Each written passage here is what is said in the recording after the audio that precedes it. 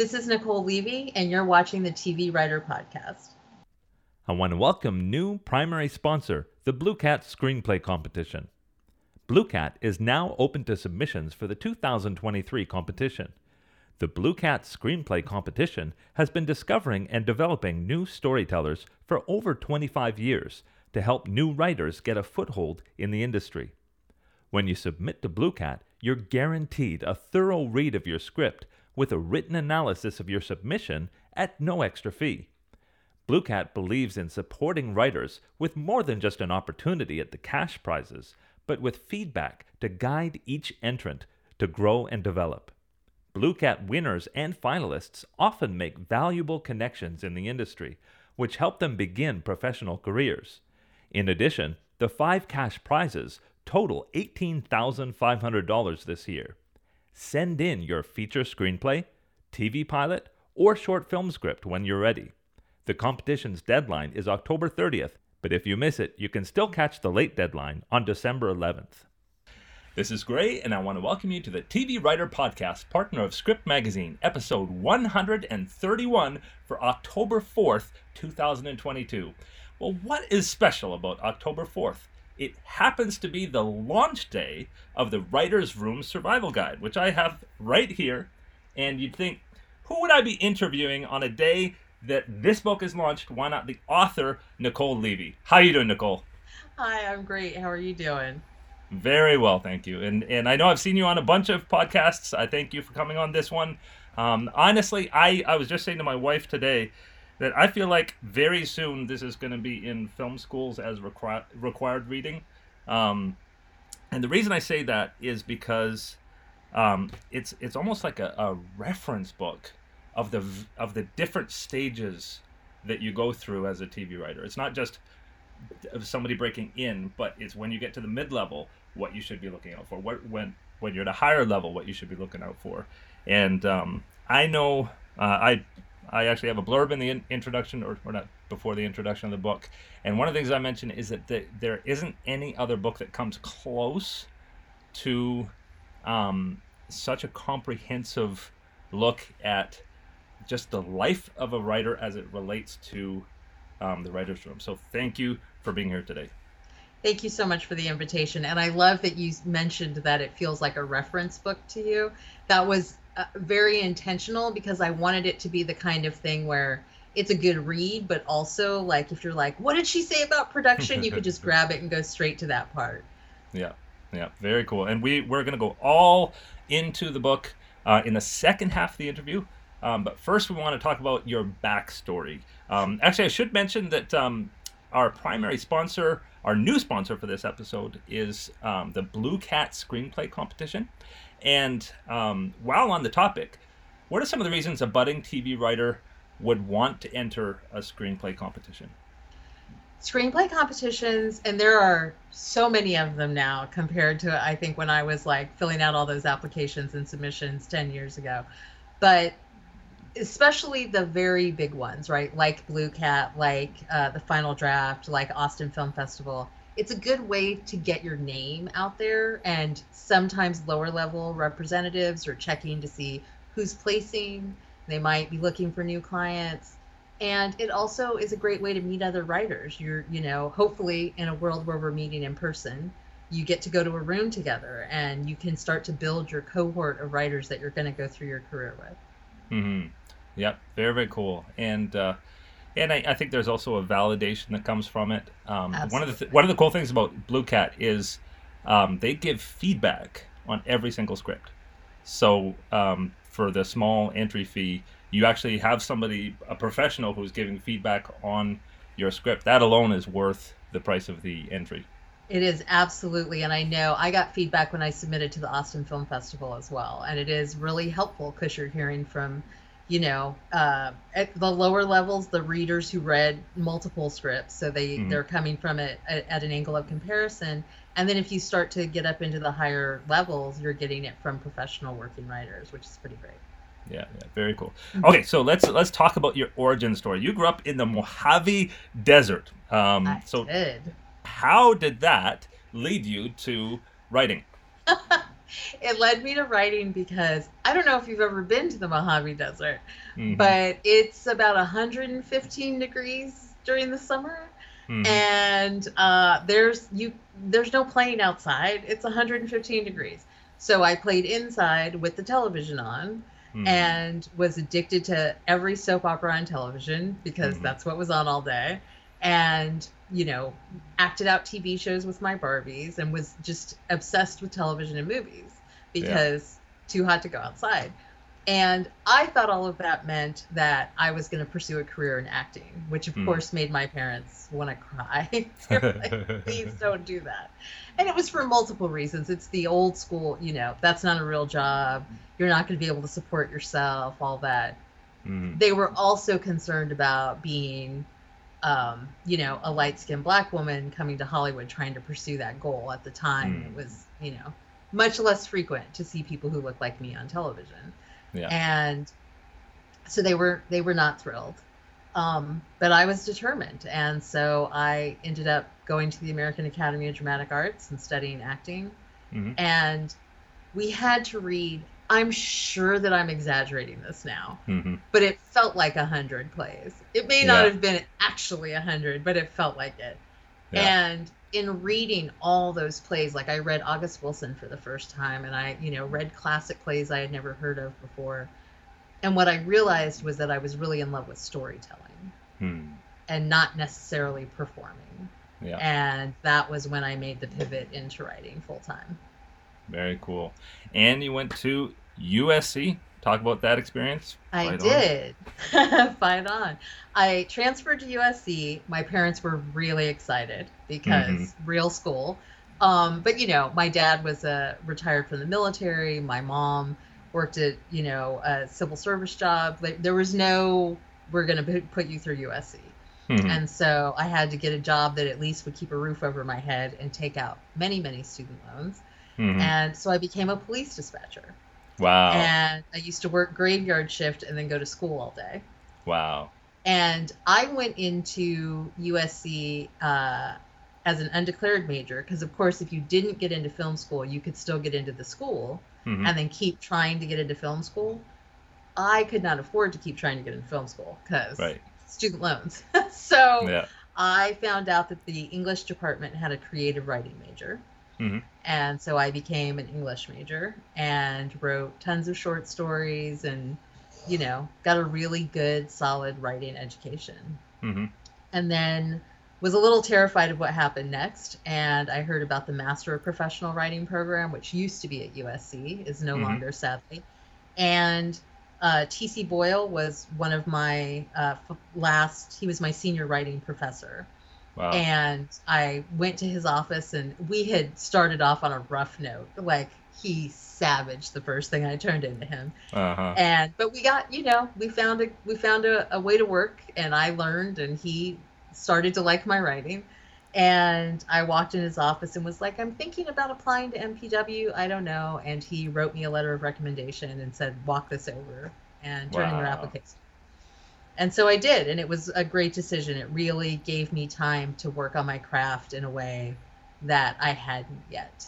And so terrific program, really grateful to it. And Very cool.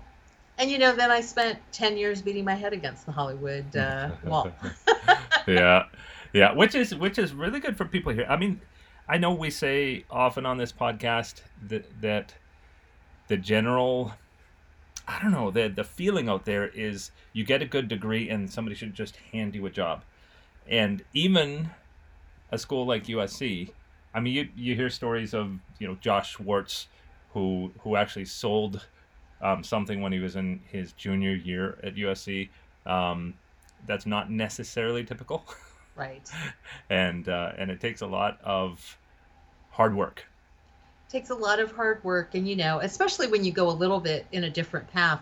I have friends who went to the film school and they were able to land good internships or good entry level sort of positions, but I didn't have the film school connection since I didn't go there. And so I really kind of had to hustle on my own, and Yeah. it just took the time it took. Yeah. Well, so what did you do in that time? Tell me about your writing process, and Did you join any writing groups? I know that you did get into actually more than one writing fellowship, the CBS Writers Mentoring Program and NBC's Writers on the Verge. Talk Right. about how you applied to those and what you got out of them.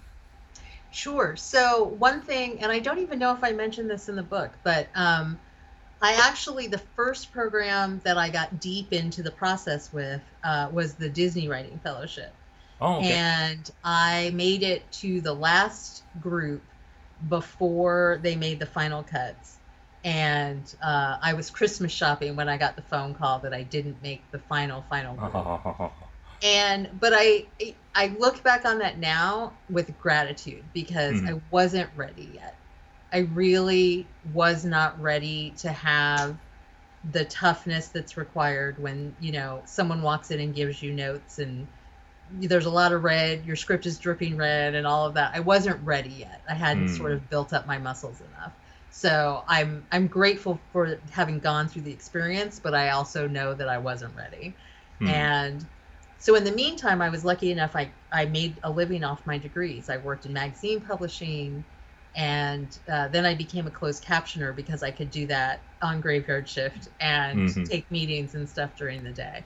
Yeah. So in that regard, it was great. And it was also like getting another master's degree in television Mhm. because I was literally typing every line of dialogue Wow. from, Grey's Anatomy and Private Practice and Brothers and Sisters and all the ABC shows that had large ensemble casts. I Mm. was like, and and I also would have the script so I could see what got cut out. I could Mm. see, what lines changed, different things. So you kind of started to see, oh, okay, this is the decisions they make after the script is written, and Very start to cool. get that kind of look into it. And then, I came up at the time when the way in was writing specs Mhm. of existing shows. So I wrote before I finally got my first job 12 specs. 12 specs. Wow. 12 specs. And so I was just I wrote a lot. When Mhm. I was frustrated and couldn't write scripts, I wrote fanfic. I wrote Uh-huh. thousands of pages of Oh, fanfic. it sounds exactly like my daughter. My daughter's say and actually interesting. She did the same thing. She got into USC, but not the film program. Though in her second year, she was able to transfer in. Right. But she loves fanfic, and she's written like novellas worth Yes, of it. and but it's great writing practice, right? Especially Yeah. because you sometimes have to write characters you don't like, which is Hmm. very good practice for TV writing. Because if the characters on your show, you have to write them, and so you have to learn to do that. Yeah. And I was really lucky. I met through a part-time job I had while I was finishing my master's thesis. I had stopped dispatching and was sort of trying to like give myself a break while I wrote my master's project. Hmm. And this wonderful writer named Joyce Burdett, who was a very successful novelist. She created the TV show Diagnosis Murder. Hmm. She also gave the world Jack Burdett, who happens to be one of my favorite comedy writers. So I'm Uh-huh. very grateful to her for that. And we became friends, and she became a mentor to me. And she would always sort of check in, see what I was working on. And she tried really genuinely to help me, but nobody wanted unexperienced writers. And it was a rough time to be trying to Hmm. break in. And she just stayed on top of me. And when I finally, and this is a little jump in the story, but we can go back and cover, when I did finally make the semifinals at the Hmm. CBS Writers Mentoring Program, and I always tell the story because she deserves that I tell it. She wrote Carol Kirshner and said, "You would be crazy if you didn't take Nicole." Oh, wow. And it's just she's such a wonderful human being that she took the time to do that for me. Hmm. Very cool. Yeah. You know, it seems very much like when I interviewed Sean Ryan. He had a very similar process. And it's funny. Everybody looks at Sean Ryan like he's this mega showrunner and stuff, but it took him years to Yes. develop his craft. Years where he was writing scripts that weren't getting anywhere, and he had to find ways to improve his craft. Um, I think everybody dreams of landing that staff gig right out of school, but I can see that time is necessary. It's absolutely necessary. And in fact, I love that you brought Sean up because I went to a panel when I was still kind of trying to break in, Hmm. and Sean read a list of every spec he had written. Yeah. And I wrote a blog about why it was important to write specs. And at the end, I talked about how many I had written in comparison, and like, you write them until you don't need them anymore. Yeah. And I will say, I am the proselytizer of people should still be writing specs Hmm. if you're trying to break into the business.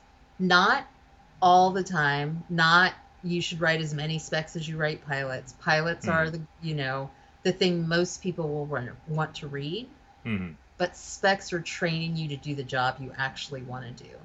which is write in a showrunner's voice, in a specific tone, in exactly the way that the showrunner writes it, because Yeah. that's the job.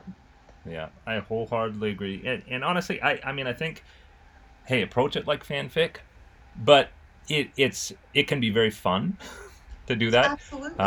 I mean, my daughter's writing pages from Umbrella Academy and Severance.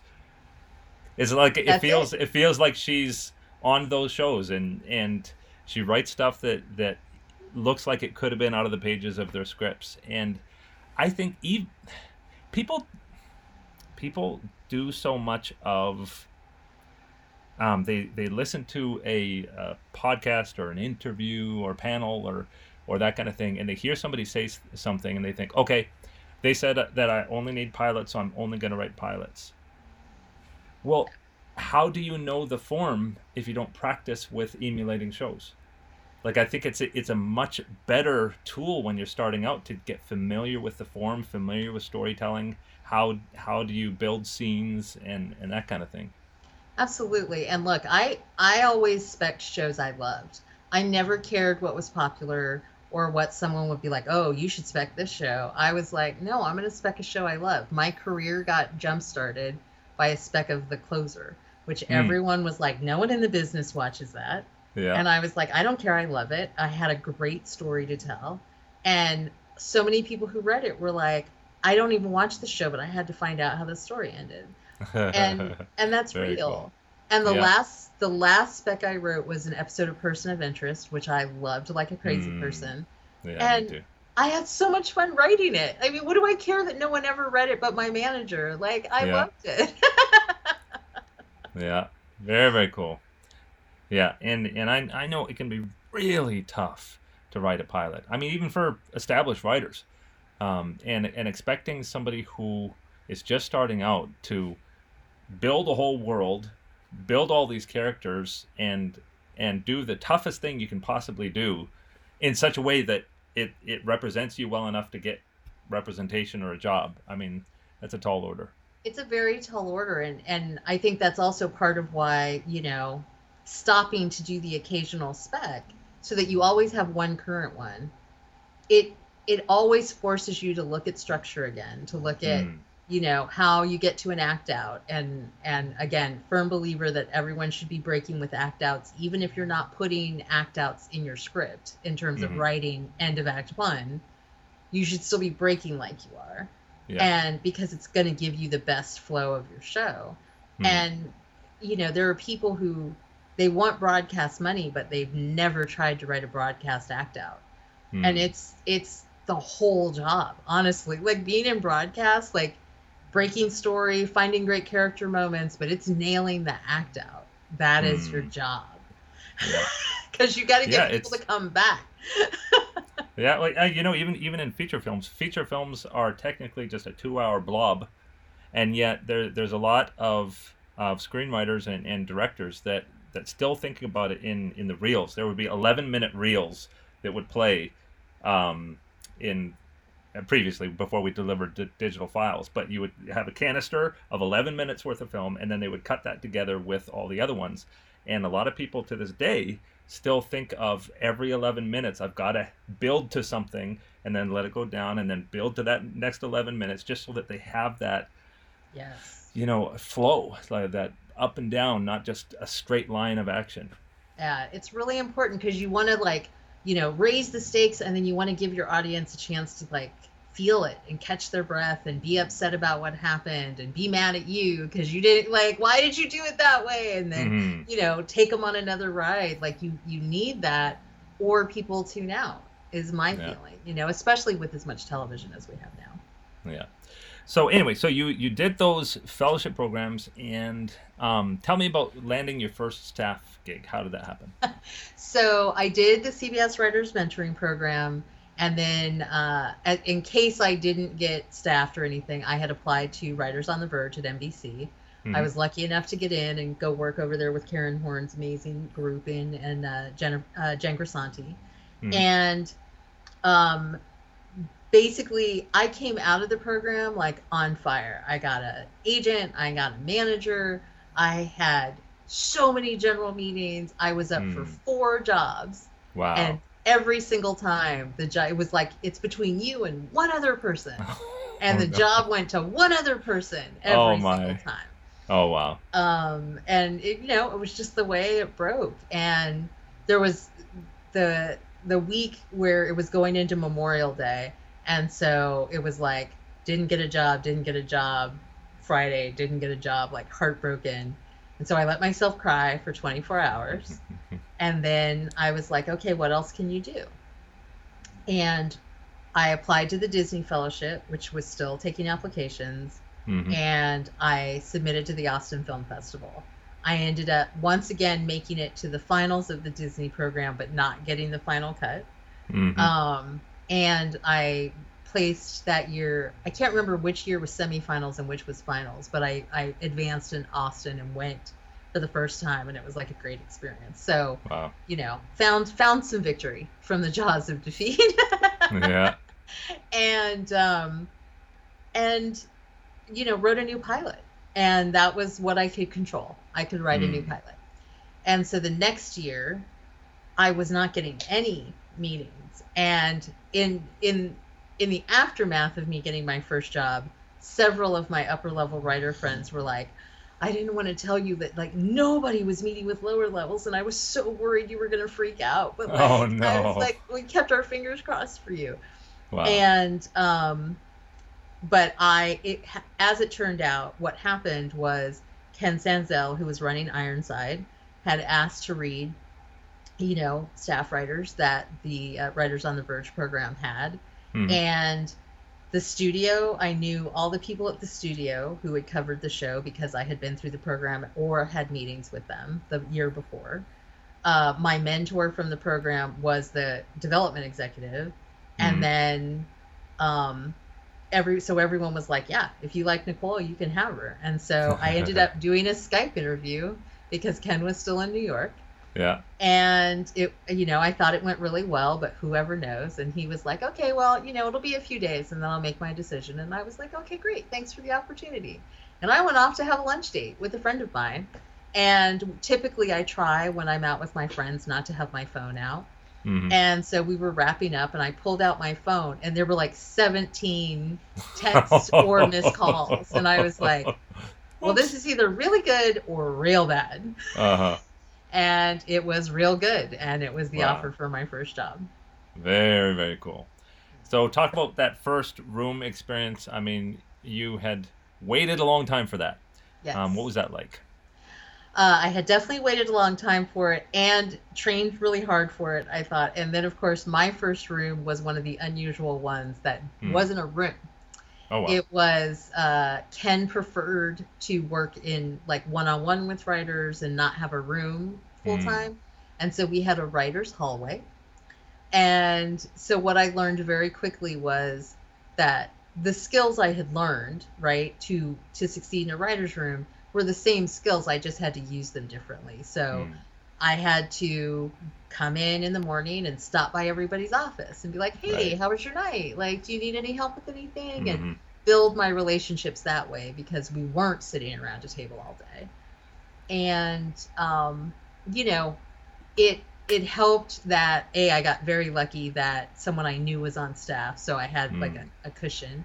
But also what Ken did that I encourage every showrunner I know to do is he made it very clear that he had hired us the 2 staff writers because he believed in us. And so Mm.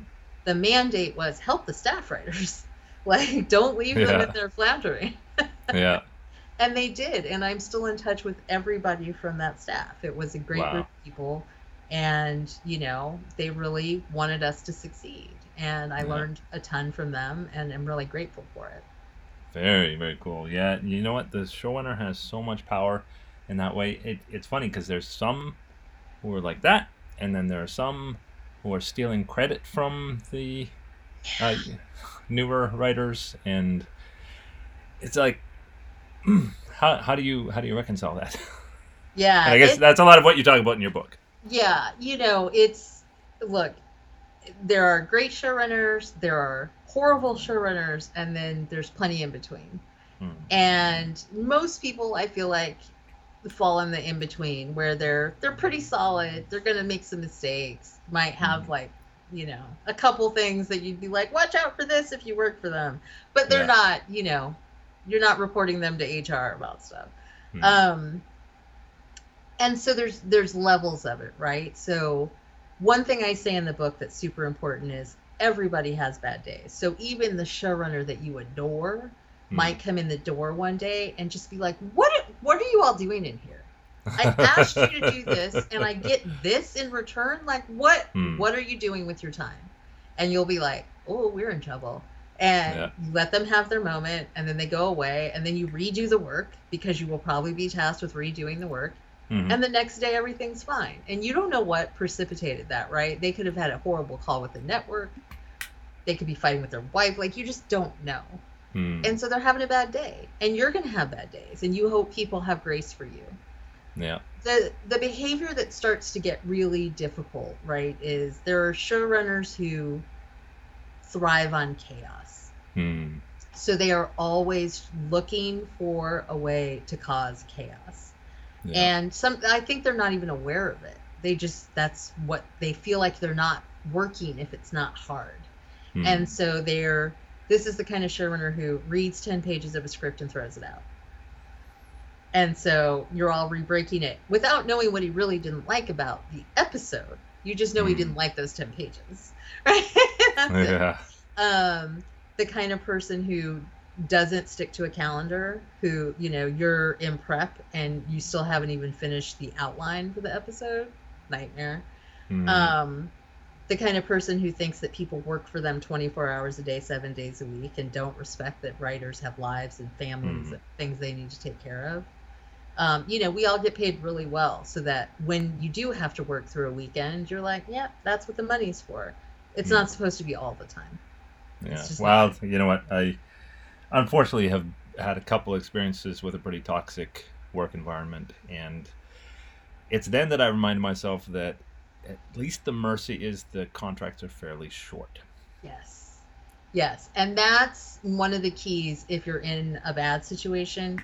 And if you are in one of those notorious situations, right? We've all read about them now because they've become very public, where you have someone who is truly abusive in the room. I would encourage everyone to try to find a way to report if they can do it and feel safe. But it's a hard decision. I mean, I'm not sure I would have been able to do it when I was a newer writer and, trying to get my bones in. Like, it's scary because you are afraid you'll never work again. If you are too intimidated to report, though, you have to talk to someone. If it's not someone on your show, if there's no one on your show you can trust to talk to about the behavior, that's when you use the network of writers that you've built up. That's when you call the Writers Guild and say, I don't want you to do anything. I just need to talk to someone about what my options are here. And they will do that. They're not allowed to file a complaint or do anything without your okay, but they will give you advice. And if you feel like, I don't want to report, I just want to tough it out and get through it, that's a perfectly acceptable choice. But tell your reps, hey, this is what's going on. I don't want you to talk to anybody.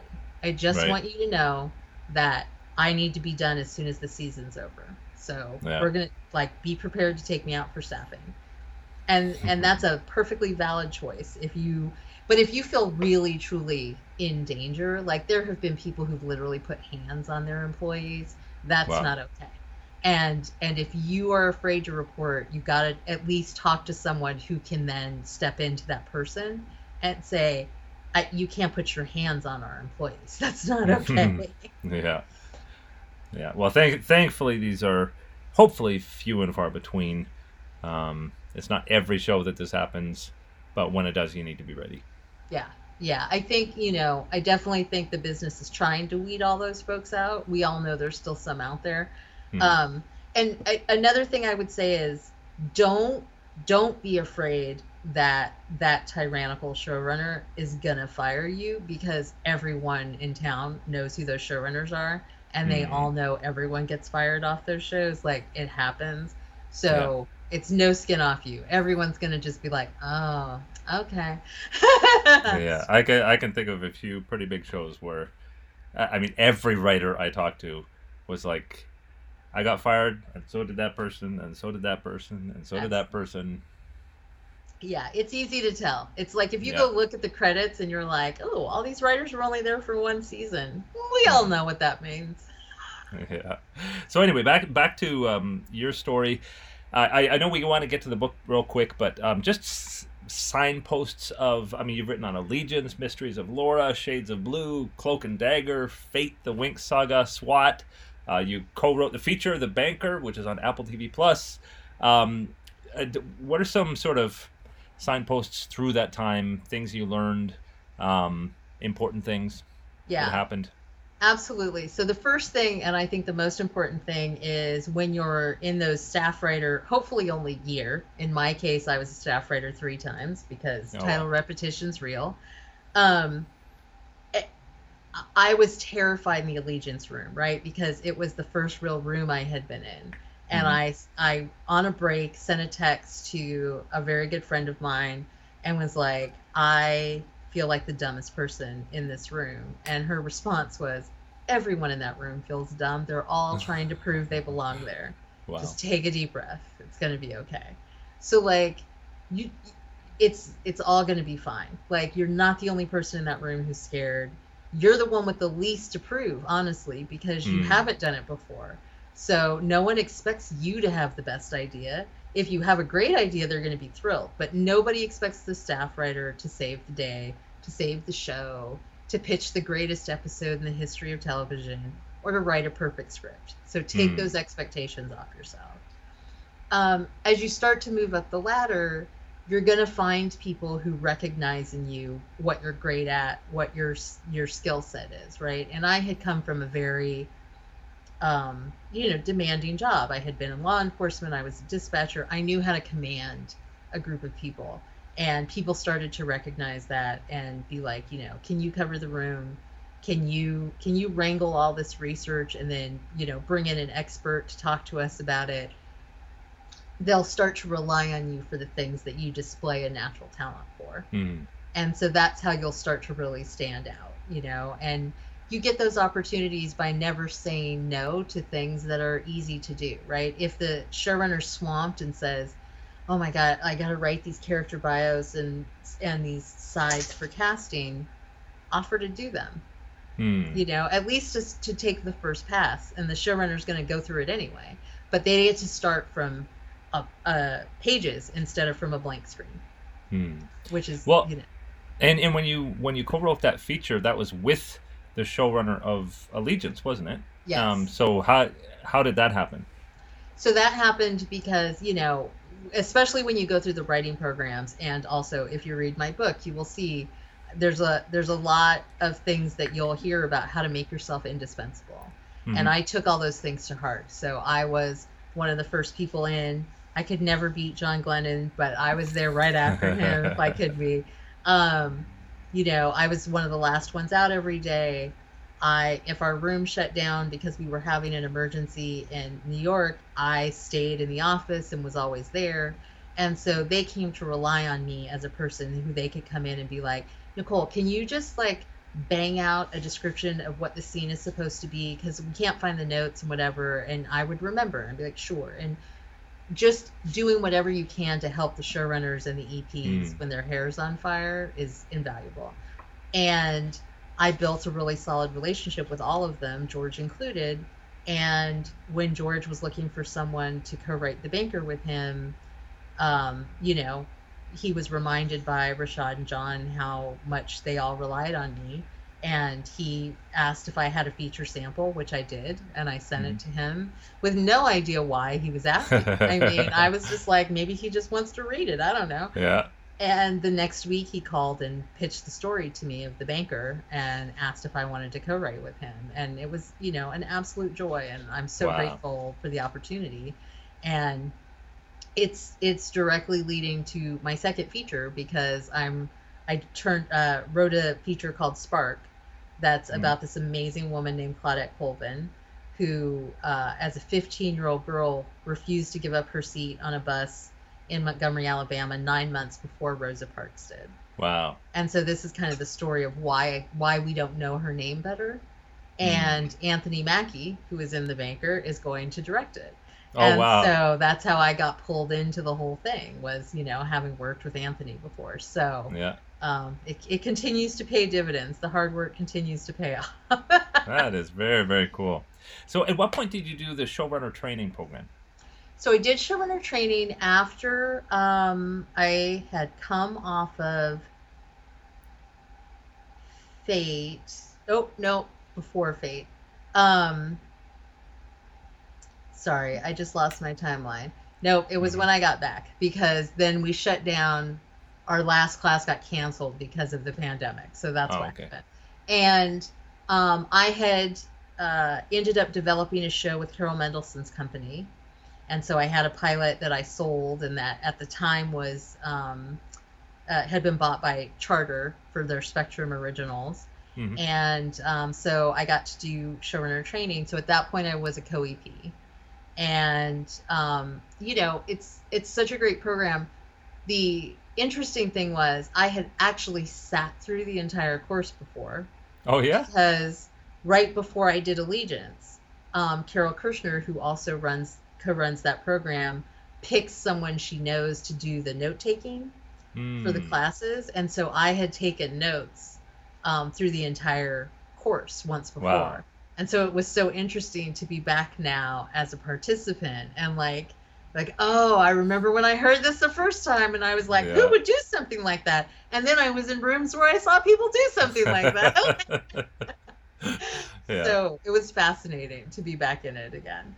But it's a great, it's a lot of work for them to put it together. And so it's so hard to get in. But I'm incredibly grateful that I had the chance to do it because it really, it not only helps prepare you for the job. There's a lot of things that you just don't think about in terms of the business part of what you're going to have to do. And so it helps prepare you for that. But it also, again, it gives you this new cohort of writers who are all at the same level as you.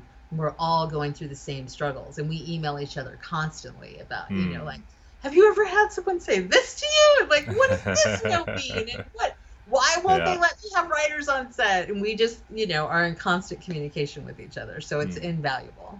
Yeah. And I think it bears mentioning that any of those fellowships and programs and even film school in general, I think one of the most important things, if not the most important thing, is that networking part of it.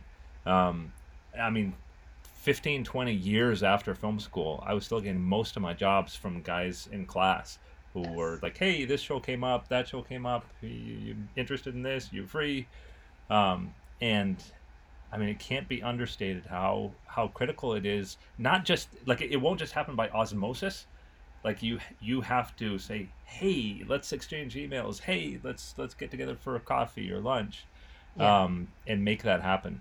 Yeah, it's a part of the deal. Like, if you want to work in this industry, and so you find people that it's genuine with. Like, I don't ever encourage people to like try to fake those bonds in order to just have someone that they have a connection to, even though they don't really like them. There's going to be plenty of people you like. Just stay in touch with those people and be supportive of them.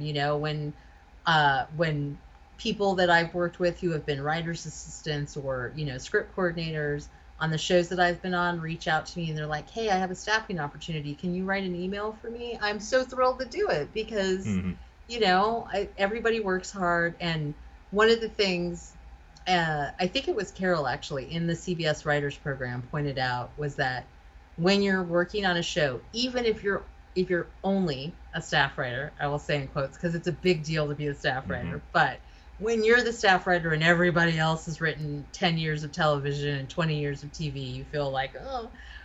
But the writer's assistant and the script coordinator and the writer's PA all want to be you.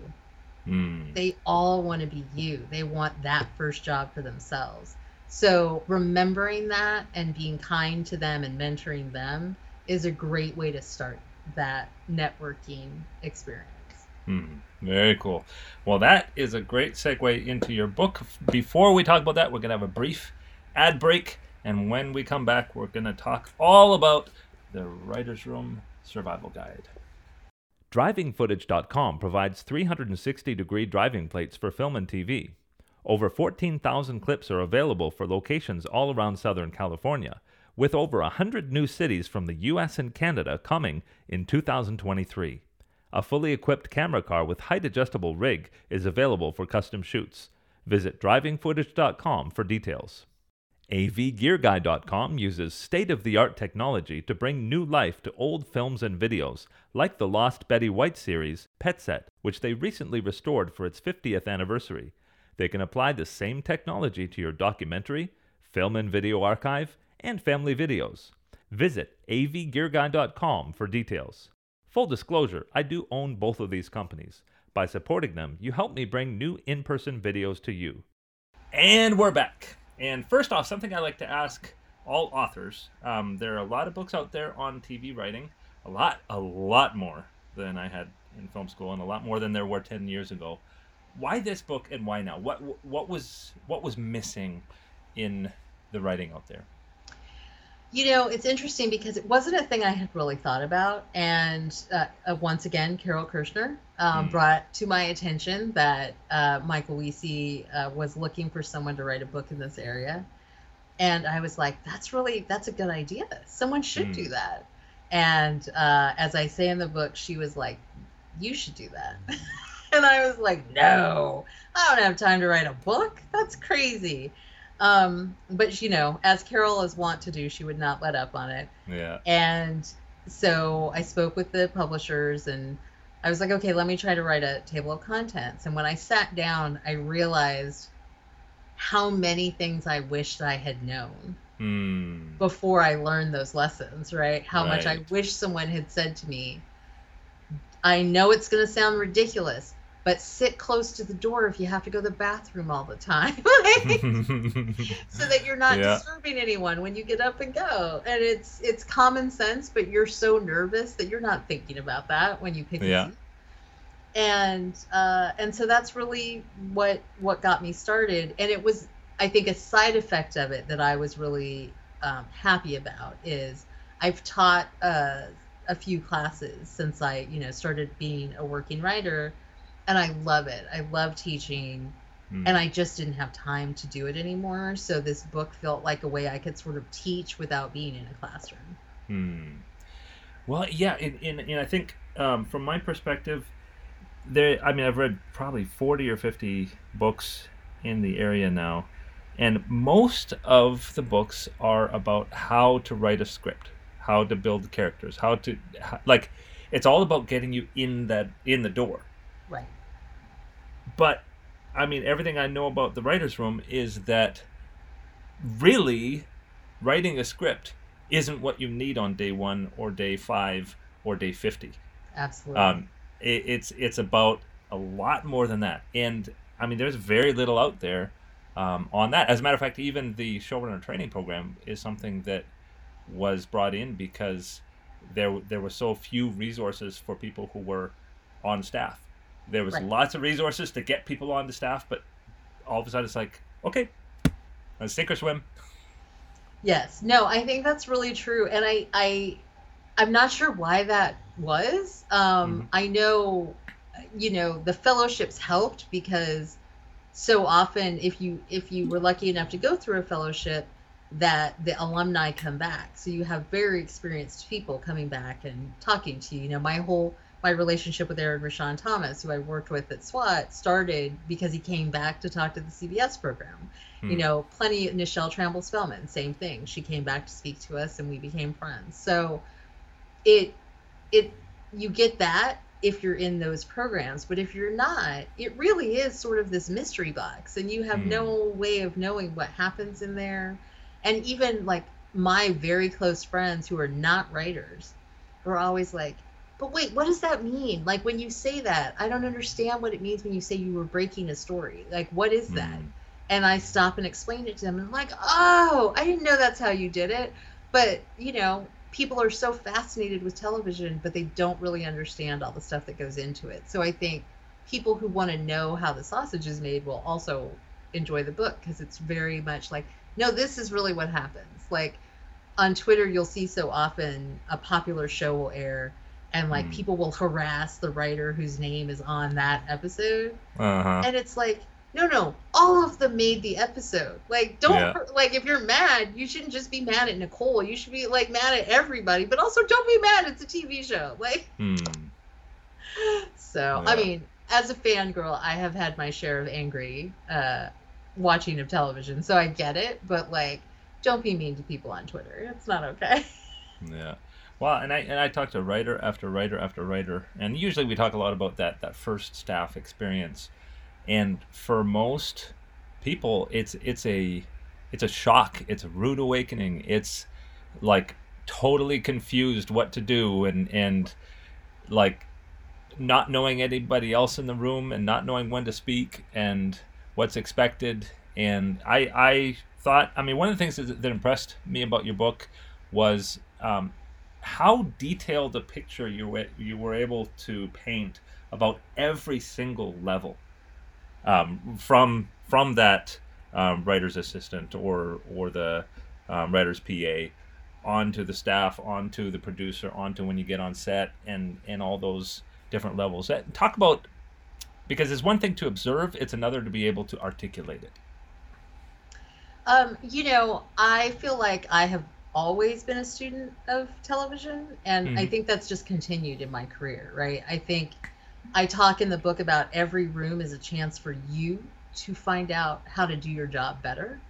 And part of that's being an observer, and part of it's being like, oh, I love when we do this. Like, this is a great thought exercise. I'm going to remember this when I run a room. And to also be like, oh, I am never doing that when I run a room. And like, mean it. If it upset you, don't do it when you run a room.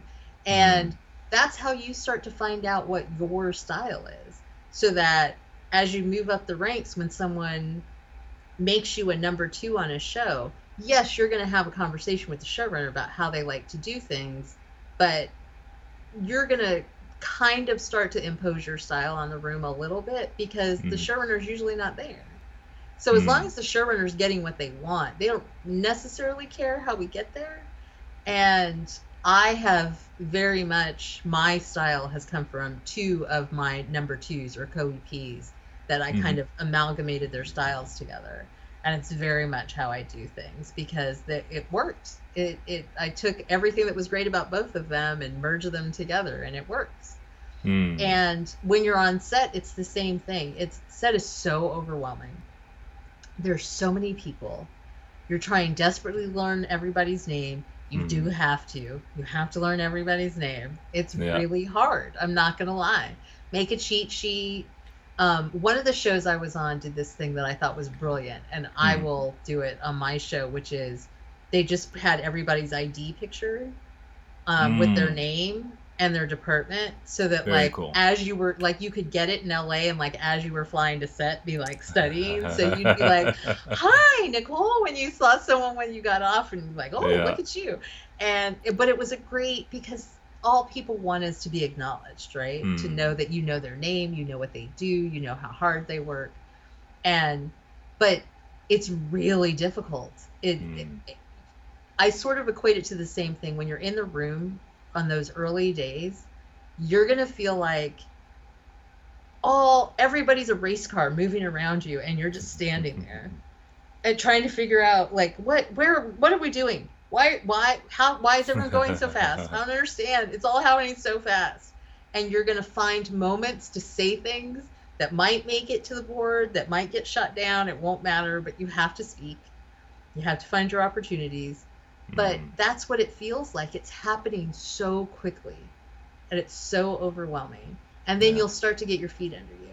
And then if you're lucky enough to be on a show where they send you to set, you're going to get to set and it's going to be the same thing. It's going to be like, there's so many people and I don't remember who is I'm supposed to tell that we changed the line. I don't remember.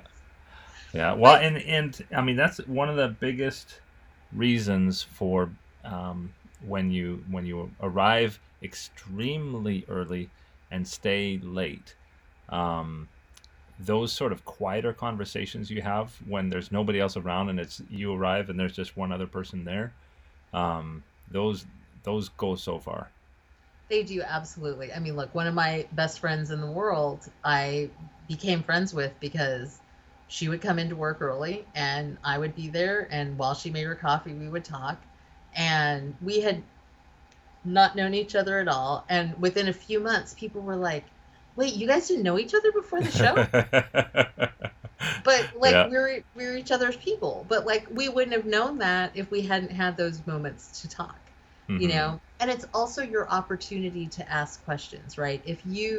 One of the things I recommend is, so at the end of the day, you know, you'll usually talk about what you're going to do the next day. And say your number 2 is like, okay, tomorrow we got to figure out this gap in Act 3. Like we can't keep ignoring it. So when you go home, think about the gap in Act 3. And maybe you have an idea. And if you're there with enough time before the room starts in the morning, you can go to a friend that you've made. You can go to your number 2 and be like, I don't know. I think I came up with an idea that might help Act 3, and pitch it to them ahead of time. And sometimes they'll be like, no, you should definitely pitch that. Let's see what happens. And sometimes they might be like, oh, I totally get why you went there. I actually said something similar to the showrunner and they already said no. Fine. But like, it's a way for you to try out ideas and to find a way to get your voice heard in the room. Yeah. And a lot of it is just sheer initiation too. I mean, often post is in the same building, just walking down and introducing yourself to the editors, introduce yourself to the production manager or whoever has their office in that same building. And like those are the conversations that can result in work later. I mean, it could be literally an editor. I know of cases where an editor went onto a show and recommended a writer that he had worked with before. Yeah, absolutely. So true story that Jim Corey was the line producer on Ironside. And, you know, I had never been on a TV set before, and Ken was doing some reshoots in downtown and on a weekend. And I was like, hey, is it okay if I come down? Because I want to see this. And they were like, you want to come down, kid? Come on down. That's great. And so I was friends with Ken's assistant. And so I was sort of like, tell me where to stand. Like, I don't want to be a moron and do whatever. And Jim Corey teased me about the shoes that I wore. And he was right. I did not wear good enough shoes. I never made that mistake on set again. But, you know, and so we go through our whole thing. You know, he's on set for my episode, and that's when we got canceled. So, you know, it was like good and bad. I did not see Jim Corey again for years. And then while I was in Kareem Zarik's office at Marvel TV, trying to get Marvel to hire me to write something, I mentioned, because Jim Corey was the line producer for every, you know, Marvel show, and I said, oh, you know, or I guess he was technically like the head of production, and I was like, you know, I worked with Jim Corey on Ironside, and he was like, oh, I know, he remembers you. And I was like, how great is that he remembers me, you know? And it's like, because I took some initiative to ask to learn more. And I was always asking questions, and I was always like, okay, but what does it mean when we say this? Because, you know, some of the lingo is new to me and I didn't know. And I was really concerned about making my days. I was really concerned about, you know, making sure the crew got their breaks, and he remembered that about me. I'm trying to think back. I've interviewed a lot of different people, and I can't remember a situation where asking too many questions was ever a problem. It's absolutely one of the smartest things you can do. I was just telling someone that like sometimes in the room, honestly, like when the room is struggling, sometimes the best thing you can do is say, guys, just for me, can we clarify what exactly we're trying to get to on the other side of this? Because I feel like I've lost track of it a little bit. Hmm. And let someone repeat what the goal is. And sometimes that's all it takes for the room to go, what? Well, okay, so why are we talking about this thing? Why don't we go back? Hmm. Let's go back 3 steps to this, and we can just do that, and then we're there. Hmm. Or if someone wants to do a certain kind of story, and you're like, okay, what does that story look like on our show? It's a perfectly valid question. And then people start talking, and you're like, oh, yeah, I think we could do that. Hmm. Questions are good. And if you don't want to ask the showrunner, which I get, showrunners are busy. And unless you have a showrunner who said, my door is always open, come ask me Hmm. questions, that's why you have to be building those relationships. So you have someone else to ask. I think really good showrunners have upper level writers who know without being told that part of their job is to look out for the lower level writers, Yeah. to be the person who answers questions, to, help with script notes, all of that stuff. So Hmm. hopefully you have that person in your room. Yeah. Well, now, and that brings up a really, really important point. Is we've been in Zoom rooms for quite a while, and it looks like they're here to stay for another little while, at least in a hybrid way. Um, Right. how do you have those water cooler conversations? How do you meet the editor? How do you replace that kind of interaction? It is challenging. I mean, I definitely will not try to act like it's super easy. On SWAT, we were really lucky that Sean is a big believer in every writer goes to set, every writer goes to post. Hmm. So because we were first year of COVID, so it was all Zoom, everything except for being on set. But our editors were on our Zoom, so we would still get to meet the editor who was cutting our Hmm. episode, and we would, meet the post production supervisor, and like you still got to understand who all those people were. Plus, in your prep meetings, right, they're usually part of that, and Hmm. so you can start to, it's as simple as, oh, once I know that, Gray is going to cut my episode, I'm just going to shoot an email and be like, hey, here's my email, here's my cell. If you need anything from me that you're not getting, let me know. Hmm. So simple Oh that boy! As speaking as an editor, when producers take the time to do that, it's extremely helpful. I think it's so important because, right, if you're on a show that requires a set report, they're all different, right? No two shows I've been on have done set reports the same way. Hmm. So if you do a set report that's more just to your showrunner, to be like, yeah, number one was a little moody today, but we got through. I'm a little bit worried about this scene on Thursday because we heard some complaint, whatever. And you're not really talking about the shots.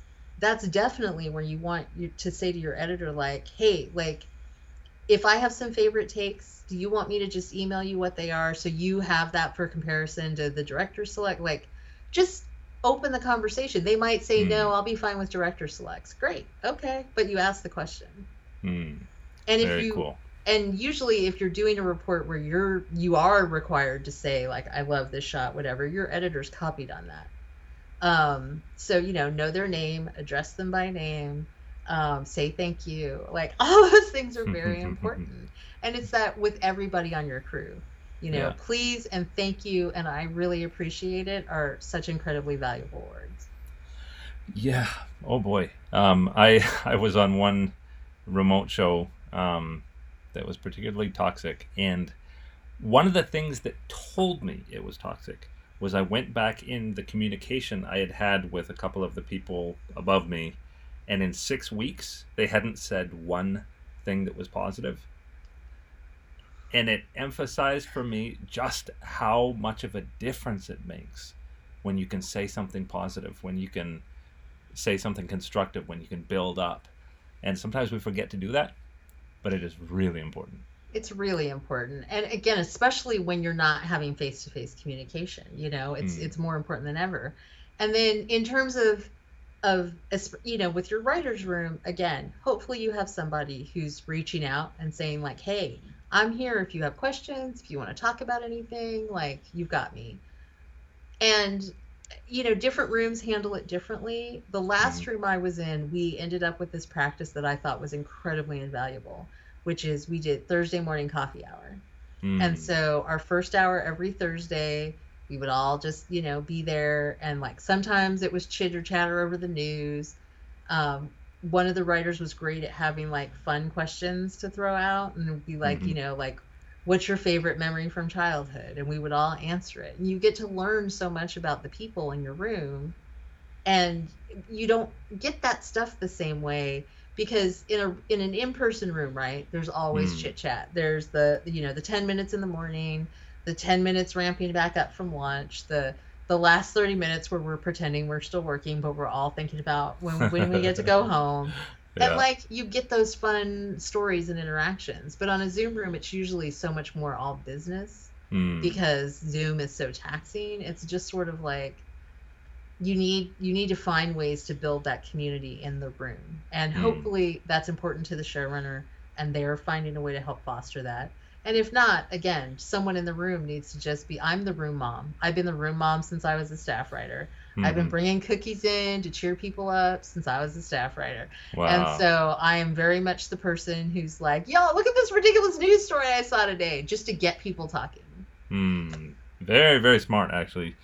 Um, and the thing that people don't think about, I mean, uh, I mean, whatever your specialty is, if you bring it to the room, it can help so much. I know one writer who their thing is comic books, so they became an encyclopedia of comic books, and there's a certain style of show where they want at least one on staff who is like that, and so she just keeps on getting hired and hired and hired because of that specialty that she brings to the table.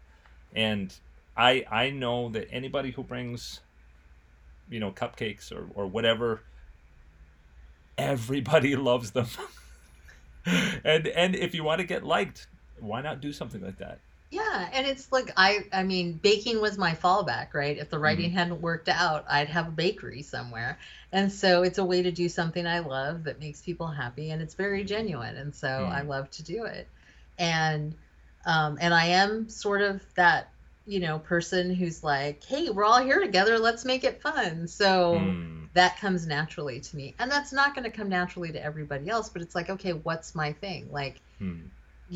if you're the person who can just always tell a joke at exactly the right minute, that is an incredibly valuable skill. Mm. Because sometimes the room gets real tense, and then someone comes in with like, "Well, I think I need a glass of vodka right now. What about you?" And everybody's like, "Whoo, yeah, yeah, I could use some vodka right now." Yeah. Well, and it takes being an observer too. I mean, people will drop little comments about things they like or don't like, and if you pay attention, gradually you can build up um, a little bit of a little bit of a Rolodex of, hey, I know this person is into this thing. If I happen to see it in the news, they might be interested. Yeah, And I mean, it's you're not just completely lost when you start. yeah. Yeah, it's just, it's just being open. Really, it's sort of like stay open to the mood of the room, stay open to, if you're feeling like maybe you need a break, everyone else is probably feeling like maybe you need a break, and it's Mm-hmm. perfectly fine to be like if you're on a Zoom and it's like, "Hey, can we take 10 minutes for a bathroom break?" You can say it. It doesn't matter what level you are. Hmm. Well, in I know we don't have time to go through every single thing in the book. I mean, you do deep dives into everything from lunch to the hierarchy in the room, etiquette of the room, when to speak, how to speak, dealing with bullies. We talked about that a little bit. Different Mhm. room styles. And definitely, I urge people to buy the book and do that deep dive. But talk about one of the things I love that you covered in your book is sort of if you are in a minority or disabled or there's some kind of um, challenge in that area, or you're in a situation where uh, things just aren't working with the showrunner. Hmm. Talk about those situations and what you can do about it. Sure. I mean, a reality of so many of the diversity and inclusion efforts is, part of the way to get historically underrepresented writers into rooms is to say, like, if you're going to write these, characters from this Black Latin neighborhood, you need to have writers who look like that. Or Hmm. if you're going to write a disabled character, you should have a disabled writer in the room. And which is great because it means people are getting opportunity. But it also puts your identity front and center in the Hmm. room.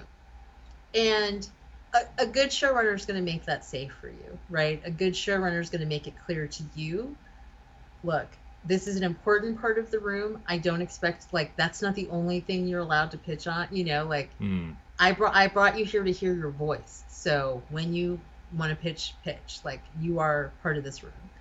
Um but there will be people who will find fault with that, right? Who think you're only there because you're the guy in the wheelchair, or you're the, non-binary human being who is supposed to represent all the, like, Hmm. different sexual orientations in the show.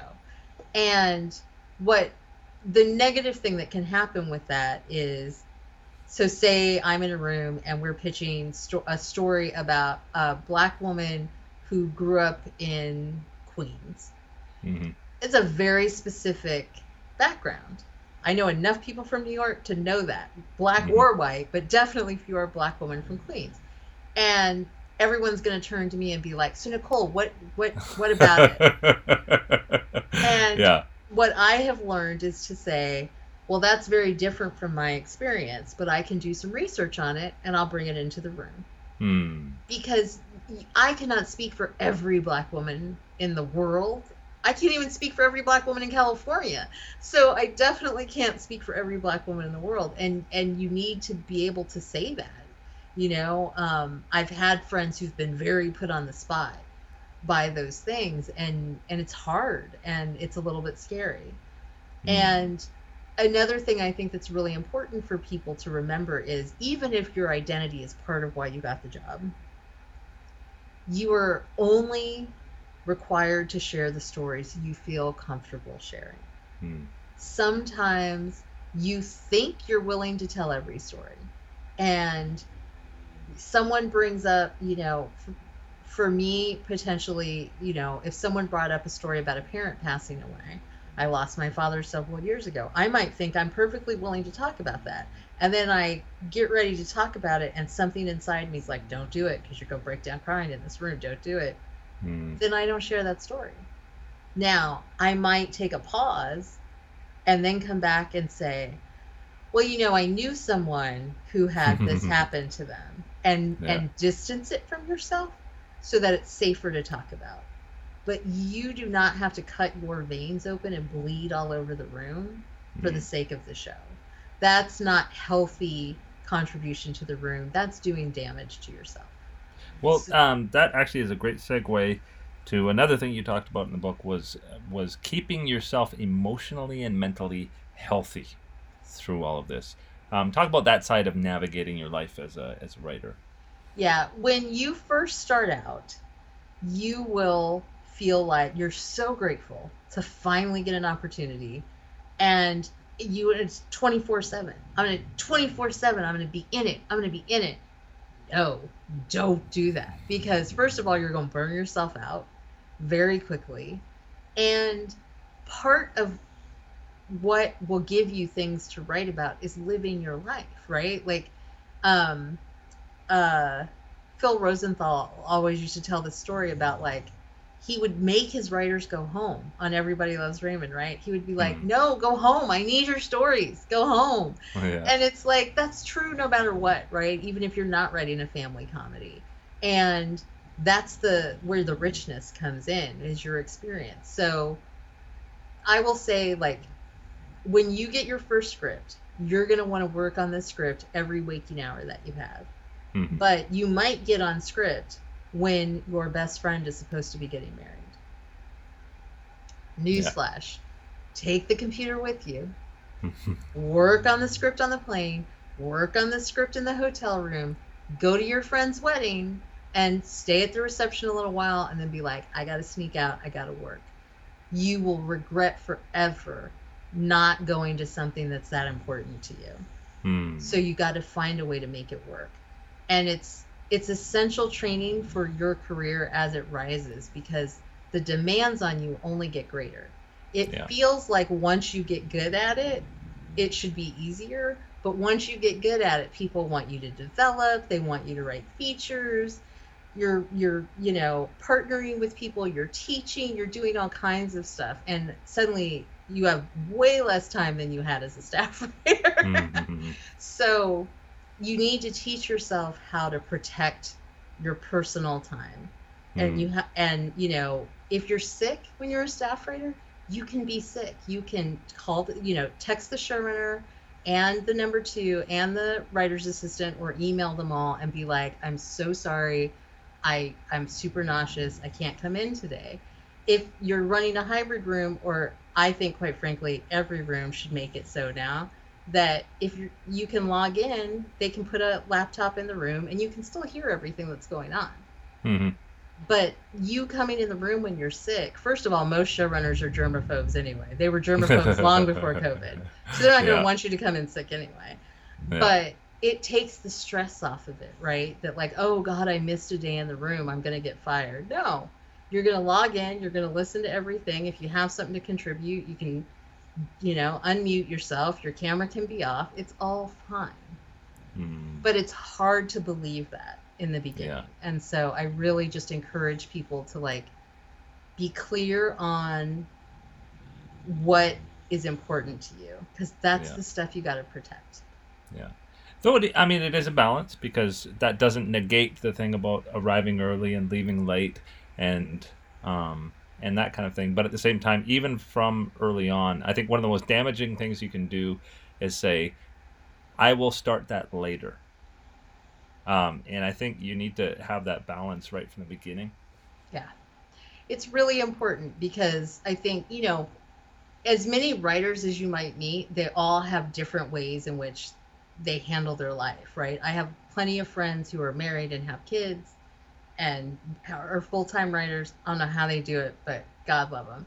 I knew that wasn't a juggling act I wanted to do. So I decided to put all my energy into my career and my friendships and all that stuff. That's a choice, though.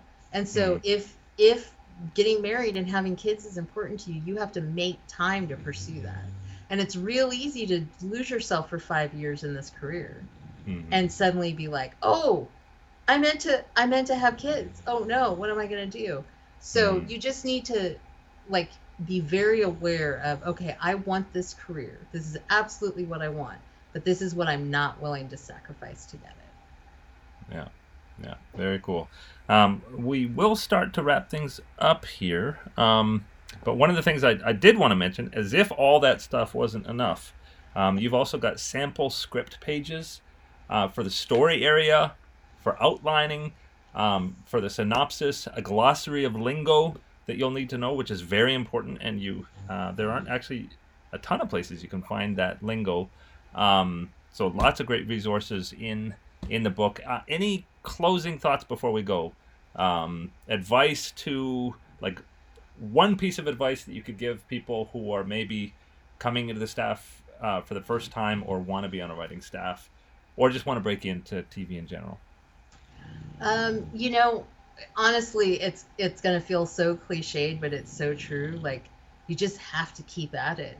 You really do. I mean, it took me 10 solid years of real effort. Like, the first couple years when I was like, I'm gonna be a TV writer, like, don't really count, but like, from when I got very serious about writing specs and entering contests and applying for fellowships, 10 years.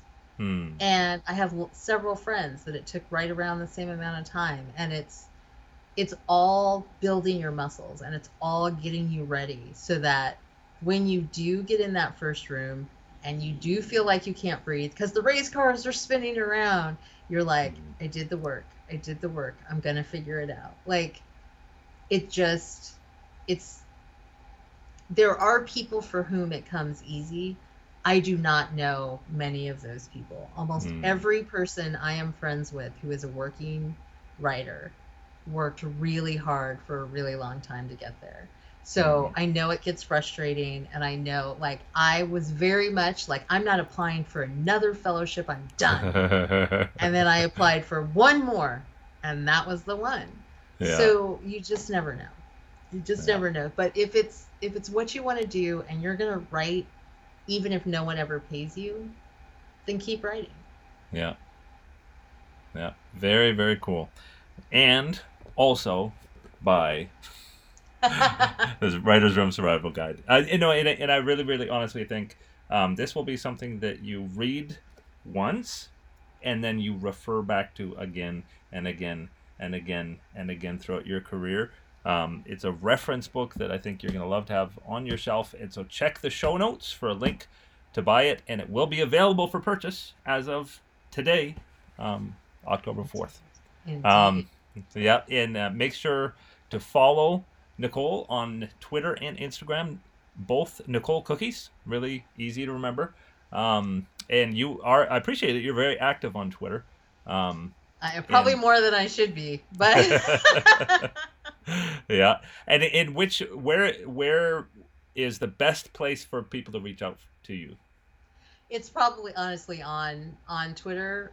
It's probably, the place I'm most responsive to that kind of thing. So yeah. So at Nicole with an E Cookies, and make sure to follow. Well, thank you so much for joining us today. And honestly, I know it took a lot of work to write this book, and I think that work is going to pay off for a lot of different people and make this industry a better industry. So much. I appreciate that. Honestly, and everybody who reads this book will eventually be, well, not everybody will be, but there will be a lot of people who read this book who will end up being the number 2, end up being the showrunner, and hopefully will take into account the things that you've mentioned in it. Thank you. I hope so too. Yeah. Thanks, Nicole. Thanks so much for having me. That's it for the episode. You can find us on the web at tvwriterpodcast.com or at scriptmag.com. The video version of this podcast is available at iTunes, Podbean, or YouTube. The audio-only version is available at iTunes, Podbean, Spotify, or Pandora. You can find me on Instagram at tvwriterpodcast. Follow me on Twitter, @GrayJones is my handle. Thanks for joining us, and we'll see you next time. Bye-bye.